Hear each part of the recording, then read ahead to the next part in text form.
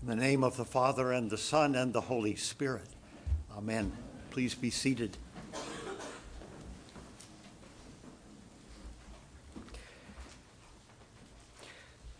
The topic of today's reading seems very much to be water. Water and life, the necessity of water to life, and the element of faith that comes in when you decide to take the water of life, or the water that brings us life. We've been through 3 weeks of Lent now, and we've given up many things in our program of self-denial, and I trust that we haven't suffered any deleterious effects physically. One thing I've never asked anyone to give up or give up myself is water. It might be interesting to simply take water out of our diet for 50 days and see what happens. But I have a pretty good idea. You'll get to meet Jesus a little sooner maybe than we might have planned. Water is necessary to life.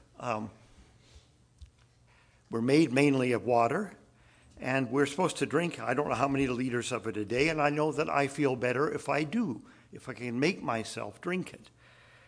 I find pure water a little bit boring, but it is only pure water that can really do for the chemical system of the body what it's supposed to do. Now, I'll tell you a little bit about water. We get all of our water from the ocean. It all starts there, it all ends up there. We don't drink ocean water, generally, unless we do some pretty intensive purification of our own. The water that we drink, we get on earth. But all of that water comes from the ocean. It evaporates up, it forms into the clouds transport the water across the earth. The water comes down again as precipitation. It falls on the ground, the force of gravity takes it back to the oceans again, but on its way, it gets caught up in the ground in different ways. It sometimes sinks deep within the ground. It stays there for a long time. Sometimes not so deep. Sometimes it sits on the surface. We found 2 references today to how we access groundwater. The Israelites in the desert have Moses strike a rock, and the rock opens, and we suddenly have a spring. The water from deep in the ground shoots up. Maybe it's under pressure. It finds an escape, and they have this very pure water, which has sat undisturbed for who knows how long. On the other hand, Jesus meets a woman at the well. And we know that the well in question, if it is the well that they're talking about, is 100 feet deep, and it had to have been dug that deep to get to a place where, again, that water that falls at rain collects, and where there's enough of it to actually sustain a community of any size for any length of time. Water has a way, then, of gathering communities around it. And the ownership of water becomes a very contested matter. Even with the hospitality of the ancient Near East, wells are like gold. If you have a well on your property, it's yours. It belongs to you. Maybe it belongs to the community. So what we find in the Bible again and again is that wells are places of encounter. They draw people together, but the encounter is often charged with tension of different kinds. The first encounter that we notice in the Bible is that between supernatural and natural beings. In other words, between humans and God, or at least God's supernatural emissaries. We find in Genesis 16 when Hagar is on the run. She flees into the wilderness to a well, and she there encounters the living one who sees me, a merciful, comforting God, who in every sense takes this young woman who has suffered so much, encourages her, refreshes her, pulls her back from the brink of despair, gives her life back, if you like. Some of these encounters are also encounters between cultures, between rival clans. Moses, fleeing for his life from Egypt, comes into the land of Midian to a well. and he rescues 7 sisters who are at the well. It's their well, and they're being harassed by a bunch of shepherds who want the water for their sheep. Now, sheep or camels can put a real big dent in the deepest well. So Moses earns one of the sisters as his wife by chasing those shepherds away. That brings us to another common type of encounters at wells, and that is between a man and a woman, often alone, with the implicit potential that the sexual tension or the gender difference between them will result in a betrothal of some kind. That just as God brings all of the water we have on earth from heaven, where it's been purified by rising from the sea, so he brings this sense of the purity of this water to purify, if you like, all the different things that are bringing a man and a woman together.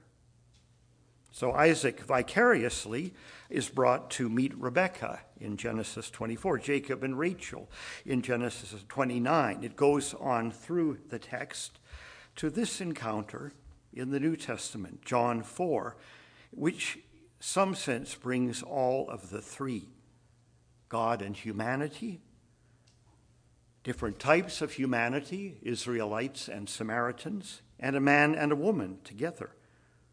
The encounter between Jesus and the Samaritan woman, of course, is not destined for matrimony, although matrimony provides the subtext for what Jesus and the woman have to say. But it is interesting that from the friendship that Jesus and this woman form comes a kind of a healing, not just between Samaritans and Israelites, but between God and human beings. We'll get to that. First of all, we cannot overstate the degree of ill will and distrust that separates Judeans now, rather, for Israelites, and Samaritans or Samarians. Their descendants, the Samaritans of Joseph, by way of Ephraim and Manasseh, those 2 tribes settled there, and of those who settled around them.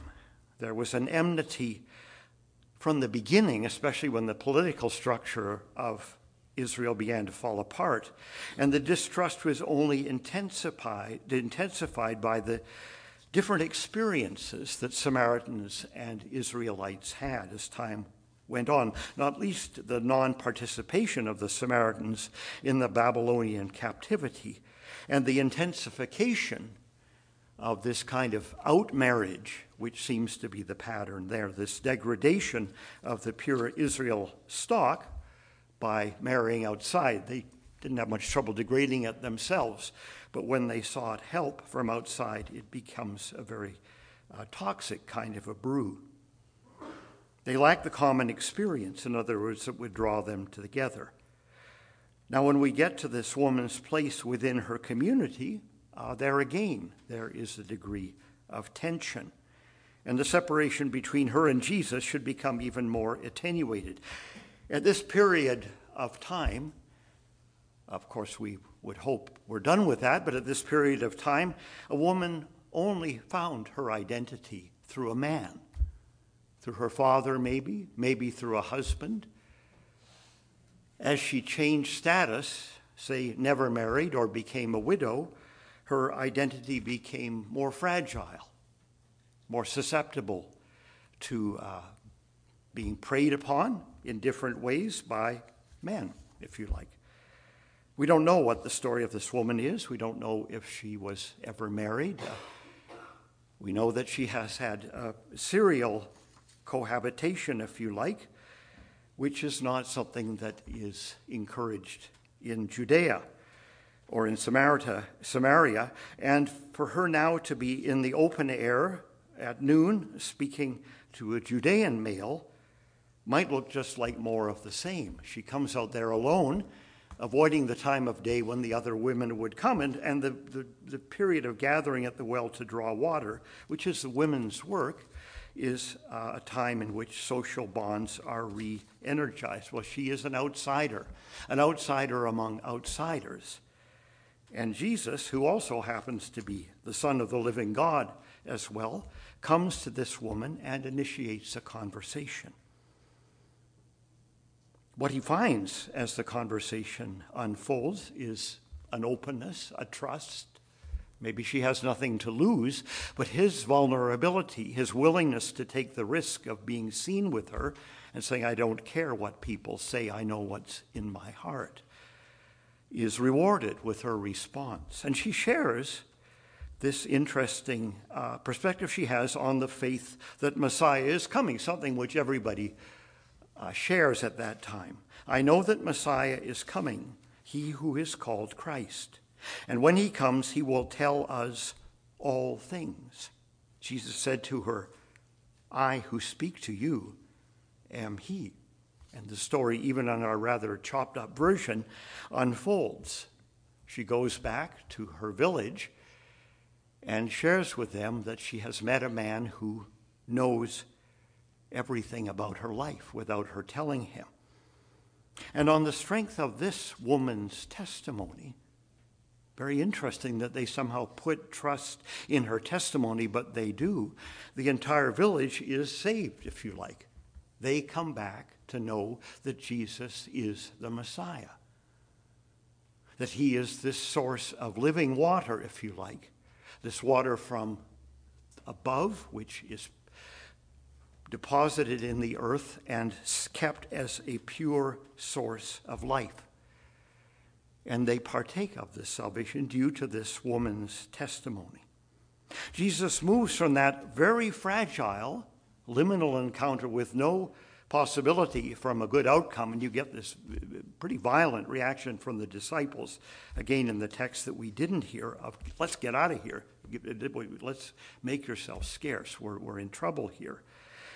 From this risky encounter, Jesus' revelation of himself, his mission, of who he is, goes into the very hearth and home of this woman and of this whole community.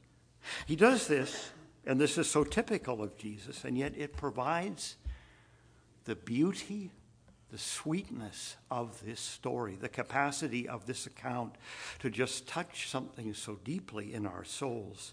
He does this by engaging this woman in trust, in tenderness, in absolute intimacy, while observing the proper boundaries that separate them, but throwing out the cultural boundaries that separate them, treating her as his equal, opening up a proverbial safe space in which real intimacy, such as we await in the new creation, replaces the battleground on which today's sexual tensions are discharged.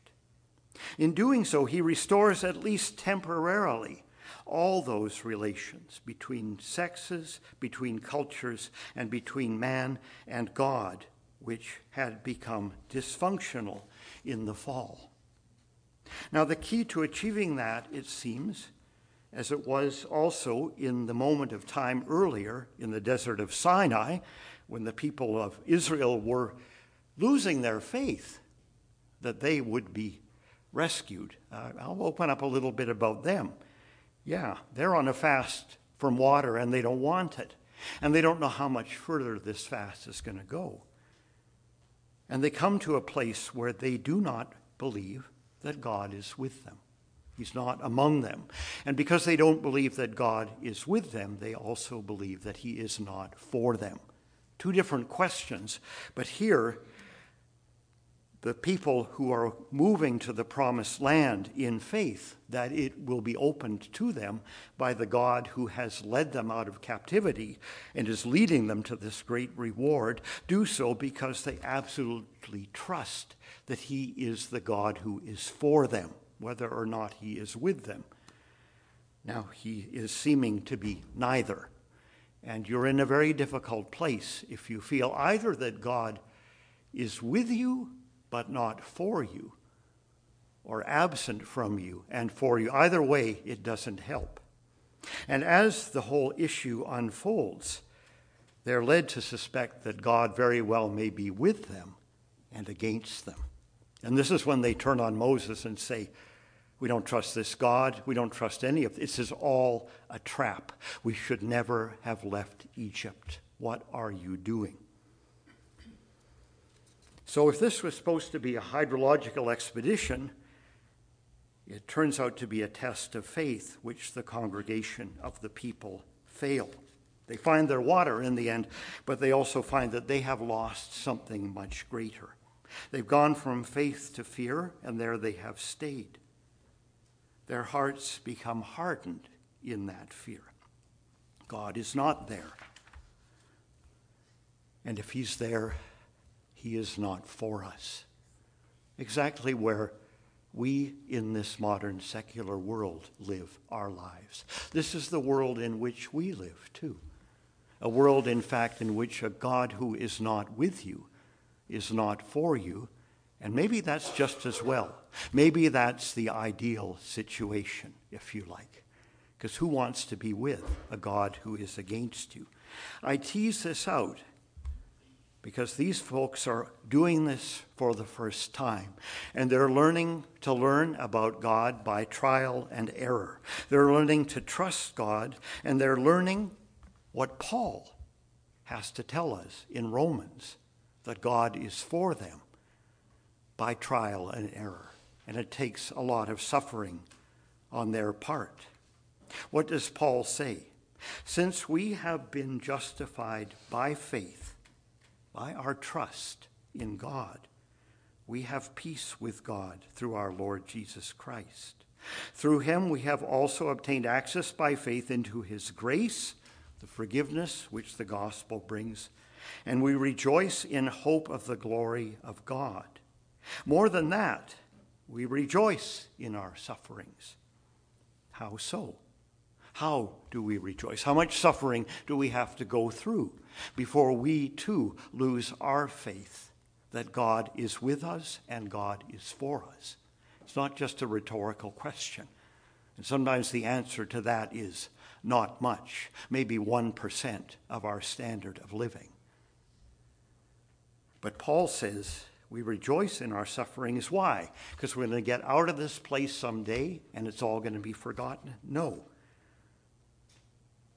It's all happened in the past, he says. Our peace with God was made not by us, not by how we lived, not by us figuring it out, getting it right. It all happened before we were even born. For while we were still weak, while we were still sinners, while we were still his enemies, God's love established a bond between him and us, which nothing will break, and only our assent is needed to cement forever. While we were far from him and drifting further away, he was coming after us, not in wrath, as Paul says, but in reconciliation. God has condescended, has lowered himself to us, to suffer with us, to die for us and with us, so that we might become his righteousness. Now, no other religion has ever figured this out. We've seen big religions with a big God who is a prisoner of his own majesty, or a God who promises only nothingness to human beings. But only the witness of God in Christ, the God who went to that well, opened his heart and that woman's in an act of sheer grace, can show us the heart of the God who made this world and is drawing us through it to something even greater, this world made beautiful and perfect in him. If Jesus' job had just been to lay down the law for that woman, set her straight and get out of town, he could have done it in an hour. That was not his job. His job was to share with those people and her God's love for sinners. God in Christ shows the graciousness of his heart toward us then, most graciously in these interactions between Jesus and those who are outside. The Pharisees, the brightest and the best, the moral saints, he has no use for. They've received their reward already, he says, and God help us if we ever hear God say that to us. God goes outside the gates, outside the camp, to the sinners, to the sick, to the maimed, the disfigured, the disabled, those whom this world has sucked in, chewed up, and spat out. In these liminal places, then, these ambiguous places, fraught with the possibility of real communication, Jesus models his love. And no time more than when he is dealing with women, lifting them, healing them, making them whole, drawing them to himself, and returning them strengthened, yes, to find their way back through a man's world again, but knowing what a man's world could be and should be by knowing this man among men. So let us seek to receive this beautiful story like a wildflower, an inexhaustible source of God's grace. Let us reflect on the simple symbols as we go forward of this water, this pure water that started in the sky, dropped to the earth, was filtered there, and as it washed its way back to the sea, gave us life. And let us give thanks to a God who, like that pure rain, was not content to make thunderclouds in the sky and fill the air with his thunder and his lightning, his wrath and his anger, but like the gentle rain that falls on sinner and saint alike, gave the blessing of his nurturing love to us. Amen.